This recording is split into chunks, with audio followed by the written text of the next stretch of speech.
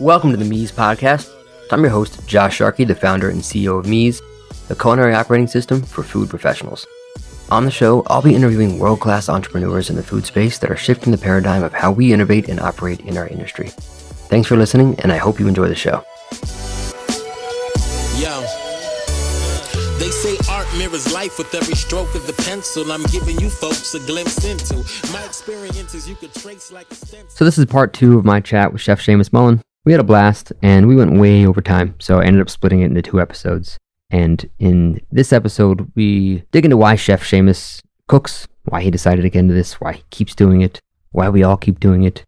He talks a lot about outsourcing happiness and why that's not so great and why we need to find intrinsic reasons to do what we do, which I love. We both get vulnerable, but overall, we just have a good time.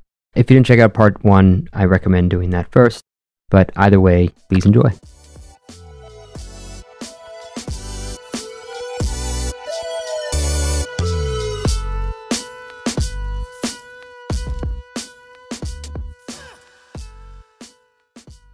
For me, the most important thing for anybody that's trying to think about their health or a diet especially is you need to do what you can do consistently every day. By the way, that's why I love intermittent fasting, even though I've decided to go away from it because I want to gain more weight and it's hard to on it, but it's easy to keep up with every day. And anything that you're going to do, what matters most is that you can actually do it every day. And that's why I did keto for like 6-8 months back in the day, and it was really fucking hard. And now, if I do a 5-day fast, I'll always just go into a keto diet for 5 to 7 days before the fast to try to spike the ability to get into ketosis quicker. But otherwise, it's really hard. I mean, although I will say, I saw a recipe that you had for pancakes that was keto. They were really, really good. Yeah, will work. How do you feel about keto? I think the ketogenic diet is really, first of all, it's terrible that that's what it's called, that it's the ketogenic diet or keto. I think it's our human birthright to have metabolic flexibility. That's interesting. And if you think of it from an evolutionary standpoint, our ancestors, and in the same way, the flip side of that, which I also want to talk about, is like, I was just at Michigan University speaking to the medical school on a conference on pain management. And so I was a keynote speaker on nutrition as the role nutrition plays in pain management. Oh, wow. So I was talking to 400 plus physicians. And one of the first things I asked them, when we had lunch first, and I did the lunch, so it was a Seamus lunch. It was very different from what they normally have in these sorts of environments. I bet. The lunch was delicious. They loved it. But there was no refined carbohydrate. There's no refined sugar in it, et cetera. And I asked, I was like, can I get a show of hands? How many people here would consider themselves, have a sweet tooth or be a sugar addict? I would say half of the group sheepishly said, yeah, I'm like, they're all drinking their soda or whatever. These are doctors, right? And I was like, okay, you guys keep your hands up. Now, everyone else who didn't raise their hand, put your hand up as well. And so now I had, 450 people with their hand up. And I said, my belief is that we are all sugar addicts.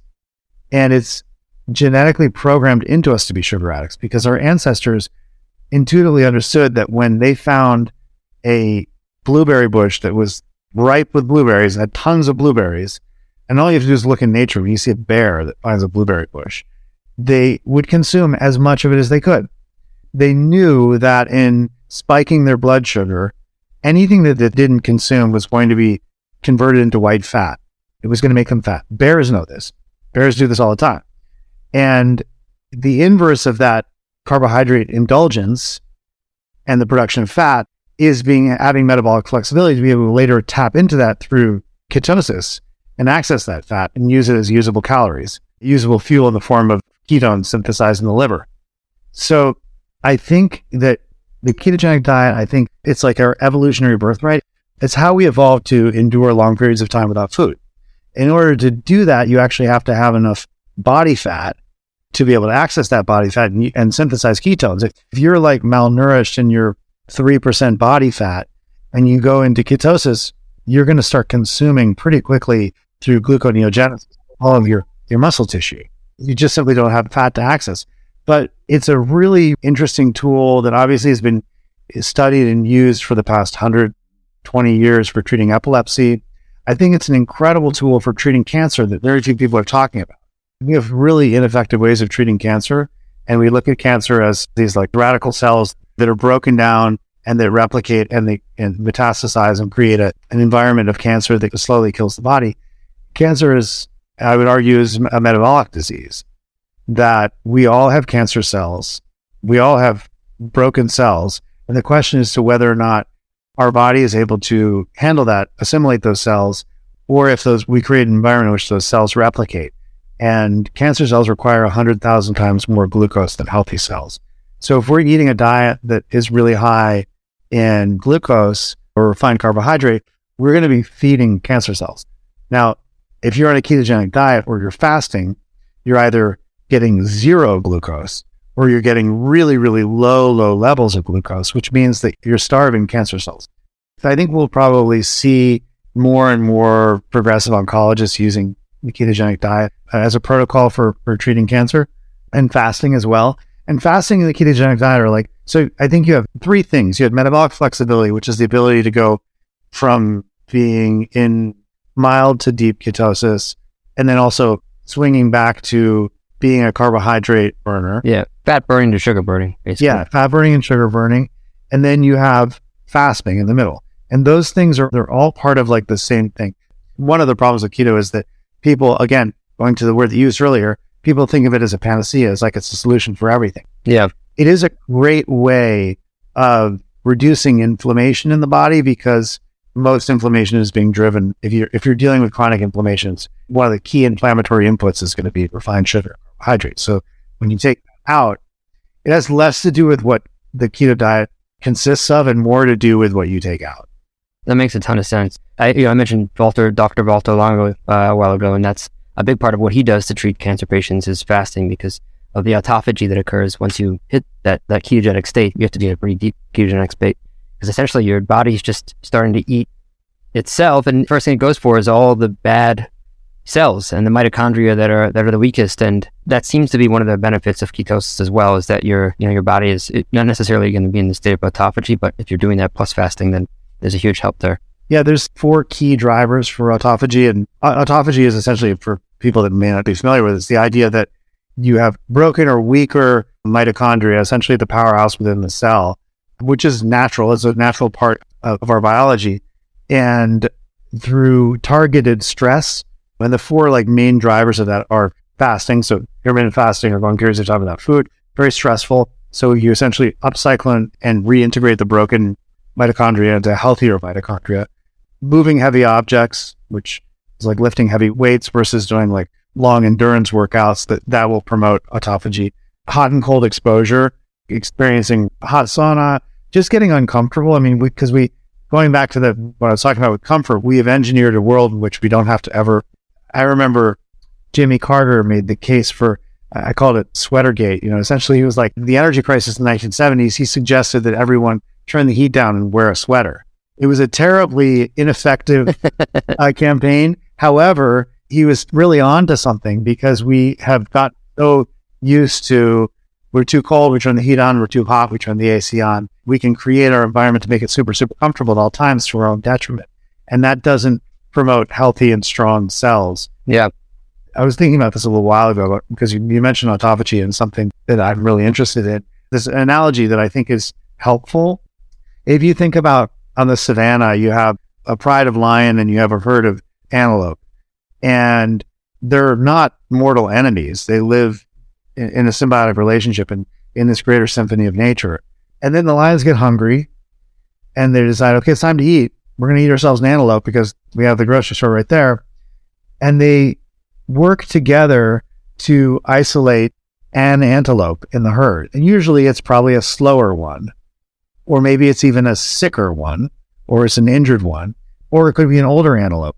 And then the lions work together, communicating and corralling, and eventually there's chaos and the herd goes all over the place, and the antelope's defense mechanism is to try to move in all sorts of different directions so the lion can't isolate one, and they get exhausted, but they continue to just focus on a single antelope, and then eventually they get the antelope and they kill and eat the antelope. And then lions and antelopes go back to being totally good neighbors. Like everything is done and now they're good neighbors again.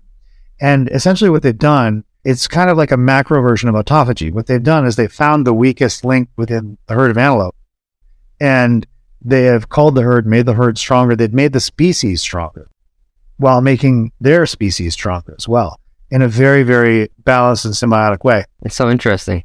Has a Darwinism feel to it as well. It's totally Darwinism. If you were to reduce Darwinism, it's what's happening within at a subcellular level.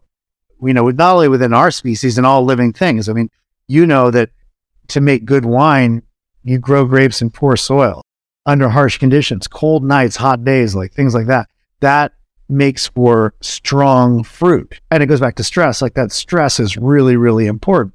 And I think it's really interesting that we can actually look at that stress as being like a disease modifier, because going back to Walter Longo's point of using fasting or the ketogenic diet to treat cancer, you're creating targeted stress that is going to essentially like wiping out the broken pieces that can't endure the stress. It's going to fortify the strong parts.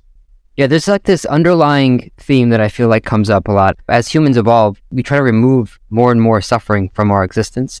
One of my favorite books is Viktor Frankl's Man's Search for Meaning, which is essentially, it's about the Holocaust, but essentially that suffering is what brings us meaning.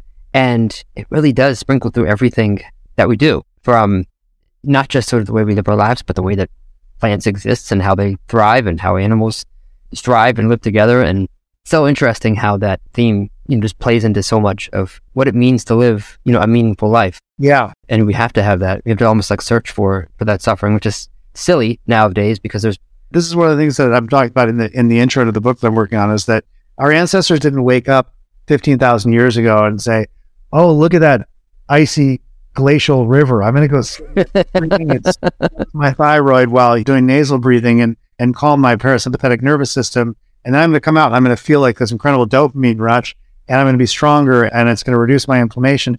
No, they were like seeing that on the other side of the river, there was some dry wood that they could stack and make a fire out of. So they had to go through the river to get to the wood to make the fire.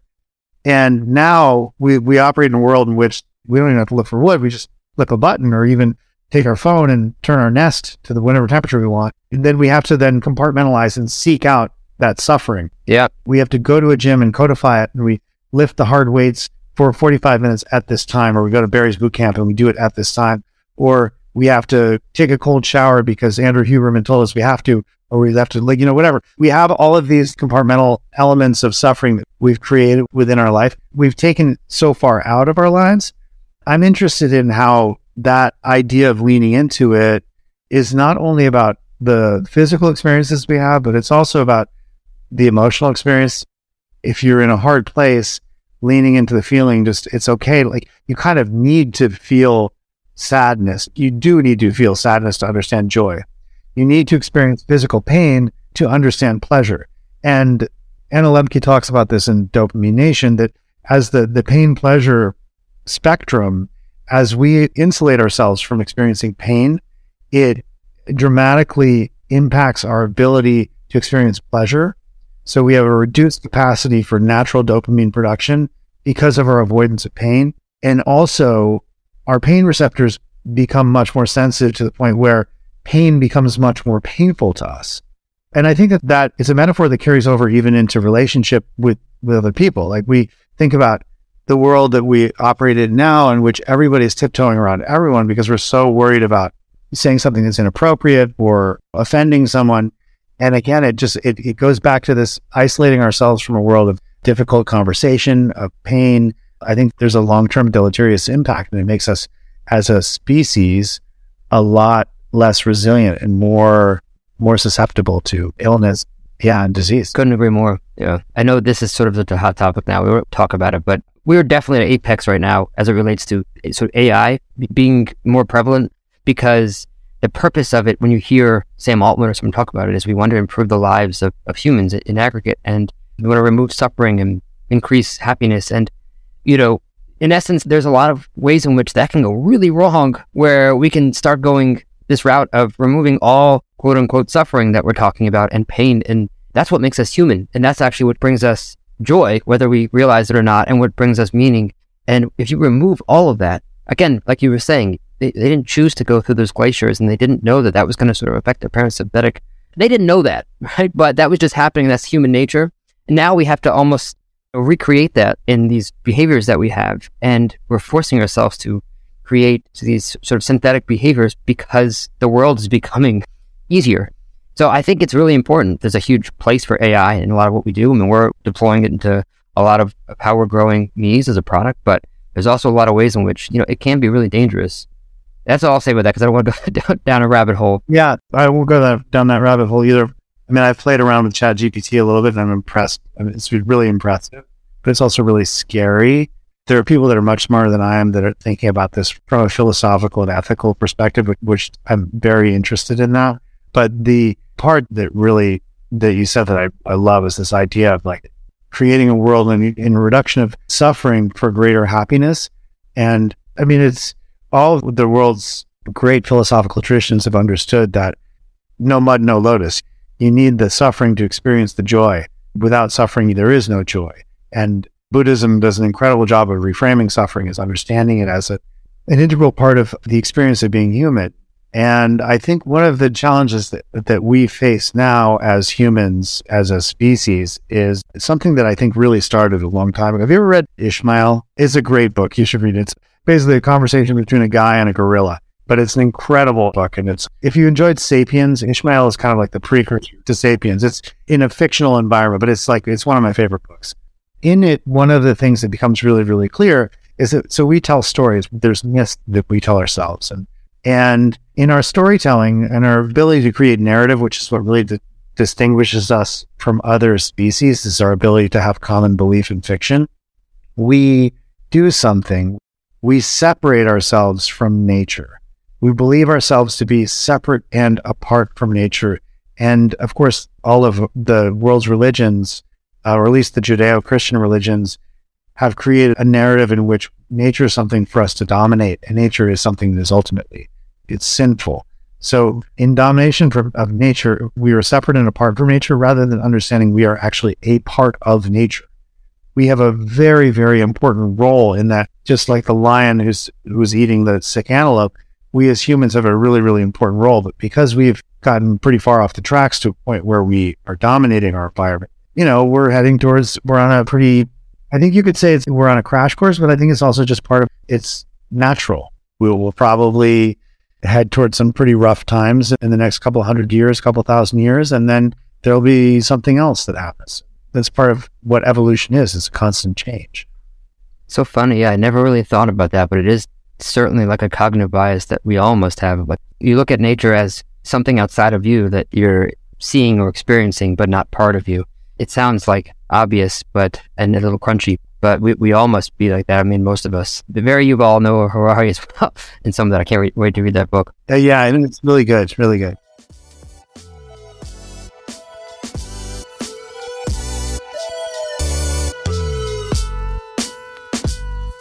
This podcast is brought to you by Mies, the culinary operating system for food professionals. As a chef and restaurant owner for the past 20 years, I was frustrated that the only technology that we had in the kitchen was financial or inventory software. Those are important, but they don't address the actual process of cooking, training, collaboration, and consistent execution.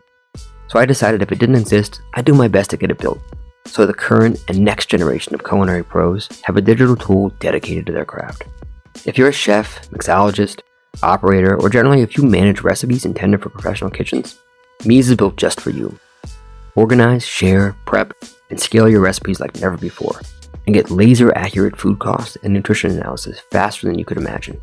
Learn more at www.getmies.com.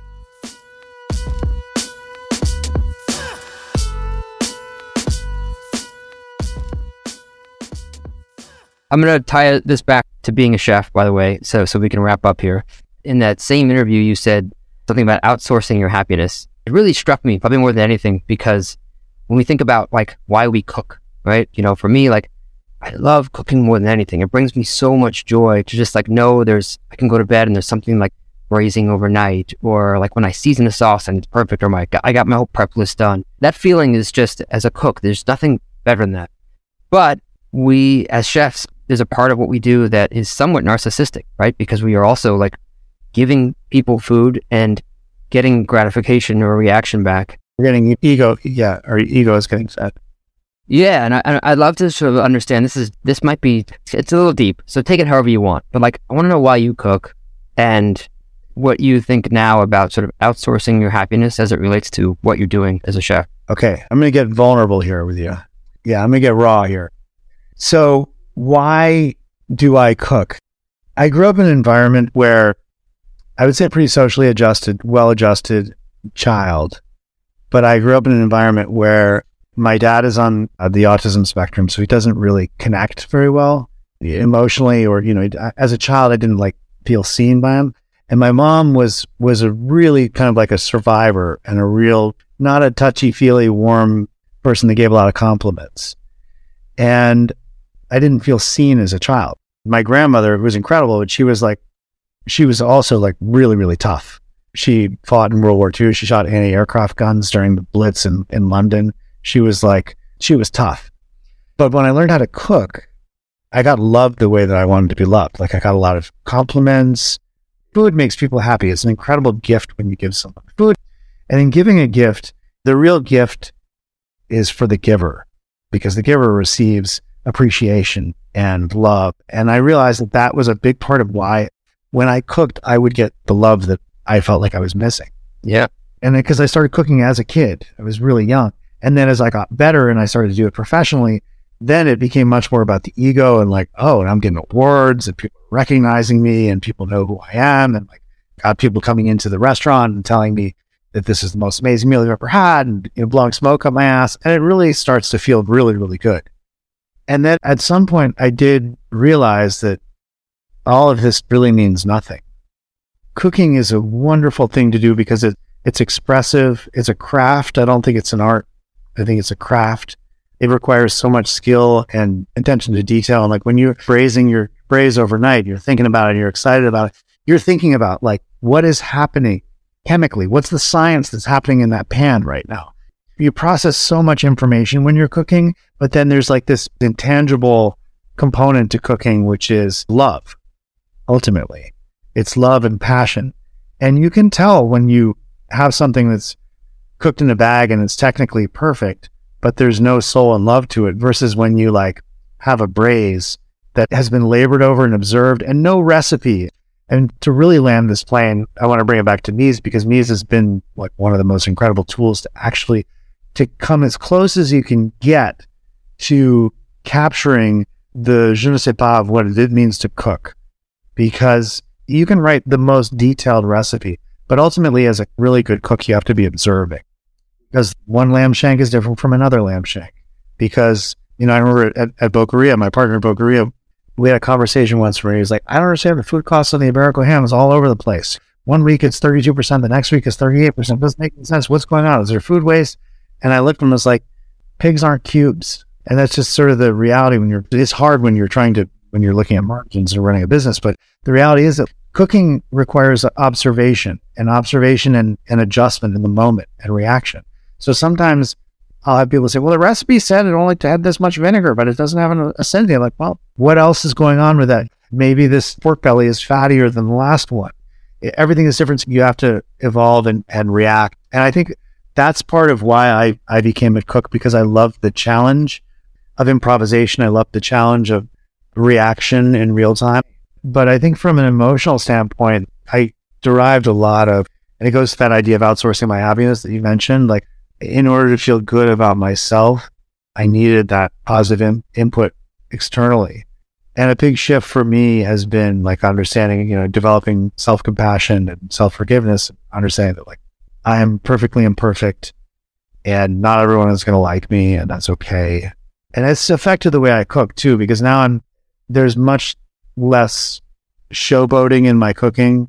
It's much more humble, and to me, I think reverential to the ingredient rather than reverential to the chef. Yeah, thanks for sharing that, man. It means a lot, and I can totally relate. I'm curious also how you think about sort of the intrinsic versus extrinsic part of cooking, because I have always regretted that I didn't carry on my career in cooking. I sort of stopped after Grey Kuntz. I know, you're one of the most talented chefs I know. You're such an incredibly good cook, such a thoughtful cook, and such a very, very intelligent. There's not enough cooks like you. Well, I appreciate that, man. There was others, I think Floyd was, so I talked to Bark about this, but I always felt bad because I feel like Floyd was disappointed in me for leaving, and I was disappointed in myself. And I think about it so much. It's been so many years now. I still cook all the time, and it still brings me so much joy, and I smile every time I'm in the kitchen. You're doing exactly what you need to be doing because you haven't lost your love for that craft. Yeah, I haven't. One thing I think about for chefs, as for everyone that has that same joy of when you're in the kitchen, you have your mise en place and you're seasoning something and you have just the right temp on that pan that's cooking that, and that feeling is so incredible. And I think about when I make something and it's delicious and I know it's delicious, how will I feel if no one ate that? You know what I mean? And it really sticks with me. I'm like, shit, I don't think I would feel nearly as good if I couldn't give that to somebody. And that's part of why, maybe I justified it for myself, but it's part of why I sort of was able to say, you know what, maybe it's okay that I moved away from the fine dining dream I had, because that's narcissistic and that's not intrinsically making me happy. But I think about that as a chef. If you did it exactly how you wanted, if you had that joy of cooking and you made this delicious dish and no one ate it, how would you feel? Yes, man, what a great question. It's funny. I've actually thought that before, because it's been a while since I've done this, but I used to have like date night for myself where I would go and I'd get some beautiful lamb chops, and I go to the farmer's market and get a bunch of stuff. And I use lamb as an example because lamb is one of those proteins that I love to cook. And when you cook it well and you see like perfect cuisson, it's like perfectly cooked, perfectly rested. It's not bleeding out when you carve it. And it's just that moment of cooking something. I mean, to me, it ultimately, it's got to be eaten too. Then there's the eating it part. Then you turn around and you're like, I got to share this with someone because this is so good. Yes. Who can I call to come over and eat my leftovers? Because this is like really fucking good. Yeah. And I think I have gotten to a place in my life where I'm okay with not sharing that. Like, honestly, some of the best things I've ever made, no one else has tasted. That's a huge win, I think, for you. And some of the best things I've made that no one else has tasted have been just so ridiculously simple, but they have been just about, whatever. I'm just super present with the food that I'm making. But it's inevitable that we all do look for that external input. It's almost like validation too. This is the other thing that's weird. I don't know if you've ever had this experience of making something that you were just like, I hit it out of the park with this. This is amazing. And then you give it to someone else and they're just like, it's not that they're like, oh, it's okay. They just don't, it doesn't have the same, they're like, oh, wow. Yeah. And oftentimes, I think as chefs, we historically, and this is a big shift, and I think when I opened Boqueria, there's a big shift in this. We used to cook for other chefs rather than cooking for the joy of cooking and for craft. Mm-hmm. Yeah. And there's a competitive component of cooking for other chefs. Like, let me show you like what I can do. Yep. My skill set or my creativity. And there's just sort of like, or poo-pooing other people, I don't know, for whatever their vision of creativity was. And I think that there's a big shift that when you're like cooking for the dish, not for necessarily for anyone else, not for another chef and not for yourself, but you're actually cooking for the dish. Like you're cooking for the asparagus. That's a level of mindfulness that brings you to a place of presence with food that then when you do consume it, because if you're cooking for the asparagus and you're like, what is this asparagus telling me it wants? How is this artichoke speaking to me? What is the language this artichoke is speaking with? And let me communicate with this artichoke. And I'm going to communicate through fire and acid and salt. And it's going to communicate through nature. What am I going to do to this? And then there's a presence and a mindfulness that comes with that if you can carry that into then your experience eating it, it will impact how we absorb nutrients and how we relate to our food. And then ultimately, like, that's what it all comes down to. It's a little out there, but like to the point we were talking about earlier of if we are a part of nature and not outside of it, then, that's a part of the experience is that asparagus. We talked about Boqueria, and I mean, I assume, although I think I've heard you say it a couple times, that like that wasn't your full vision, or at least it didn't become what your full vision was for what you wanted to do. And I think you mentioned once that Jan, who's the owner, great guy, he mentioned that the food is better than it needs to be, and now it probably is, closer to where it is for a scaled kind of Spanish concept of its nature. What did you learn about scaling food, scaling a concept like that you would change now? Because in the same way you were talking about, you cook for the dish, right? Like, yeah, it's a mushroom croquette, but what is the greatest version of a mushroom croquette that you could do? Even if you just went sort of that route, there is obviously so much more. Maybe either what you would do differently, what you learned, Is there another version of that you sort of envision in the future? Not necessarily the medium of Spanish food, but just scaling food. Yeah, I think that, what is that great quote? I don't know who said it, but don't let perfection become the enemy of the good. Yeah, I don't know who said that. Although Mateo, who I know you know from Jasper Hill, said something to me that like scared the crap out of me. Okay. He said standardization is the enemy. Yeah. Just separate from perfection. Yeah. I appreciate that from a cheesemaker, because that's honestly what he's tapped into is that's, again, being a part of nature. He's dealing with a live product that changes depending upon the season. It changes depending upon the every day the milk changes, yeah. And being like the goat, what the goat ate, all of that. There's like so much variation that standardization becomes completely impossible. And that's, again, pigs aren't cubes. Like, that's cool. That's us accepting our part of nature, not apart from nature. Standardization is a continuation of our desire to dominate nature.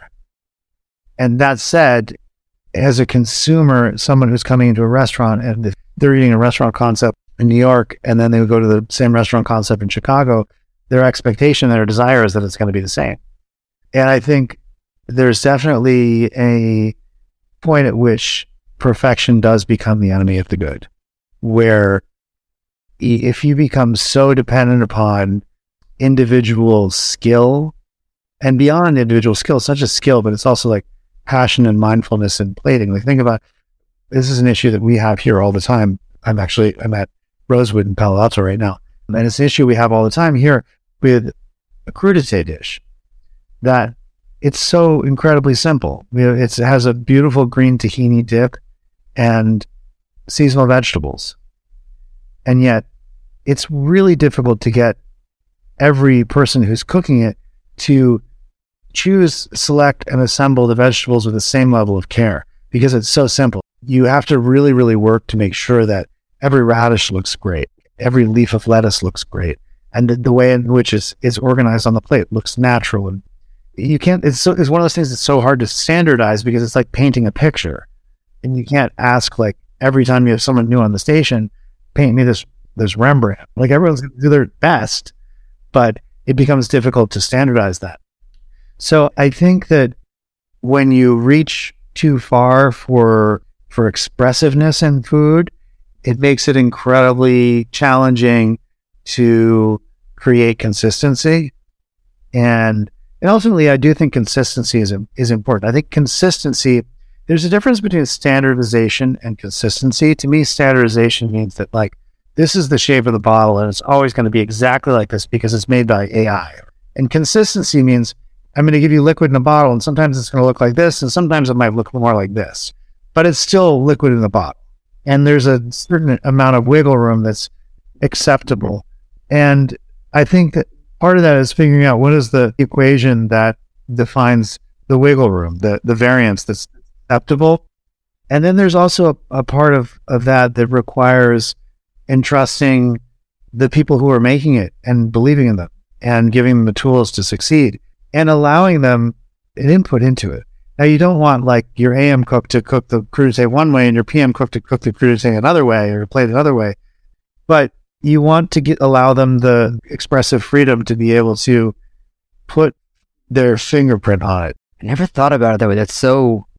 Scaling good food requires consistency, but not standardization, and they're different. They're different. Yeah, I never really thought about that, but they are, because consistency is really consistency delivering X, and X is why you do it, the experience you want to have. Yeah. And that doesn't mean that it's always going to be a 4-inch piece of endive that's cut XY. It's that you want to deliver the same exact experience every time, and the reason why that dish is the way that it is, and that is harder than having a exactly 4-inch diameter McDonald's burger with exact size bun with X amount of sesame seeds, because you can engineer that and make sure that it's the same every single time.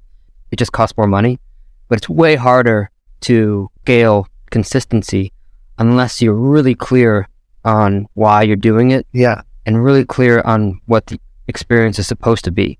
Yeah. And the end result could be different. Like, you might actually have a better end experience if you can focus on consistency versus standardization. Because if, let's say, for instance, you're making a recipe that's got olives, anchovies, and preserved lemons, 3 salted items, and you follow a standardized recipe that says 4 grams of olives, 4 grams of preserved lemon, and 4 grams of anchovies. And then it has like 1 gram of salt, it has something else in it too. And then you happen to get a shipment of olives that are over cured. And so they have a higher sodium content than when the recipe was written. And so if you follow the standardization, you're like, well, I do exactly what I'm standardizing. I'm a robot. I do exactly the same thing. You're going to end up with a product that's going to be too salty. But if you are consistent about what the end result is, and you understand that, and you empower and train the cooks who are making it to develop their palate and understand like what the end result is that you're looking for, then they have the freedom to create adjustment so that they can achieve consistency. Because standardization does not necessarily lead to consistency. The only thing that leads to consistency is consistency. Yeah. I think that's a good place to wrap up here, because I don't know about you. I've learned... Land the plane on that. I've learned a ton today. Yeah, it's fine. Also, just what a great way to catch up, because we haven't been able to talk that much in the last couple of years. But congrats, man, on everything. I can't wait to see the new book when it comes out. I did want to ask, by the way, what is that blender that you that I see all the time? The Beast. Yeah, because our Nutra, whatever, that bullet, whatever the thing we have at NutriBullet, yeah. NutriBullet has broken like 4 times. So if you have a better version, please tell me. Yeah, the Beast, absolutely. It's my friend Colin who developed it, was the founder of NutriBullet. So he took all his learnings from NutriBullet and he turned it into a brilliant blender. Yeah, love it. It's so good. You'll love it. Okay. Yeah, it's the Beast. All right, I'll check it out. Yeah. Cool, man. Anything else you want to... I appreciate this. We didn't make this a Mies advertisement, but I do want to thank you for what you've developed in Mies, because it's something that is a tool that I've wanted for years, because nothing like that has existed. And it's become so integrated into my daily life. Like I have my phone right here, and I'm literally I'm always using Mies. It's such a great tool. And I love the ability to be able to, I could literally write cookbooks now just by going into Mies and I got a cookbook, because I have so many recipes that I've built into them, and the interface is always improving. It's a really great tool. I know this is an overused term, but it's totally a game changer, and it has been for me. So I just wanted to thank you for that, for what you guys have developed. I think it's wonderful. And the more we can empower people to cook real food, the better. And it's a great tool for doing it. Thank you, man. It means a lot coming from you. So thank you. We have a lot more work to do to make it what it needs to become. I'm really grateful to hear that you're getting value out of it. So thank you. Awesome, man. All right, man. Well, next time in LA, I will hit you up. You'll let me know. Yeah, we'll go for a workout. I won't run because my knee is all messed up. I'll bike. You want? Yeah, we'll go for a bike ride and do a cold plunge and sauna, and we'll make a good meal. All right, brother. Good seeing you, man. All right. Take care. Yep. Bye. Take care.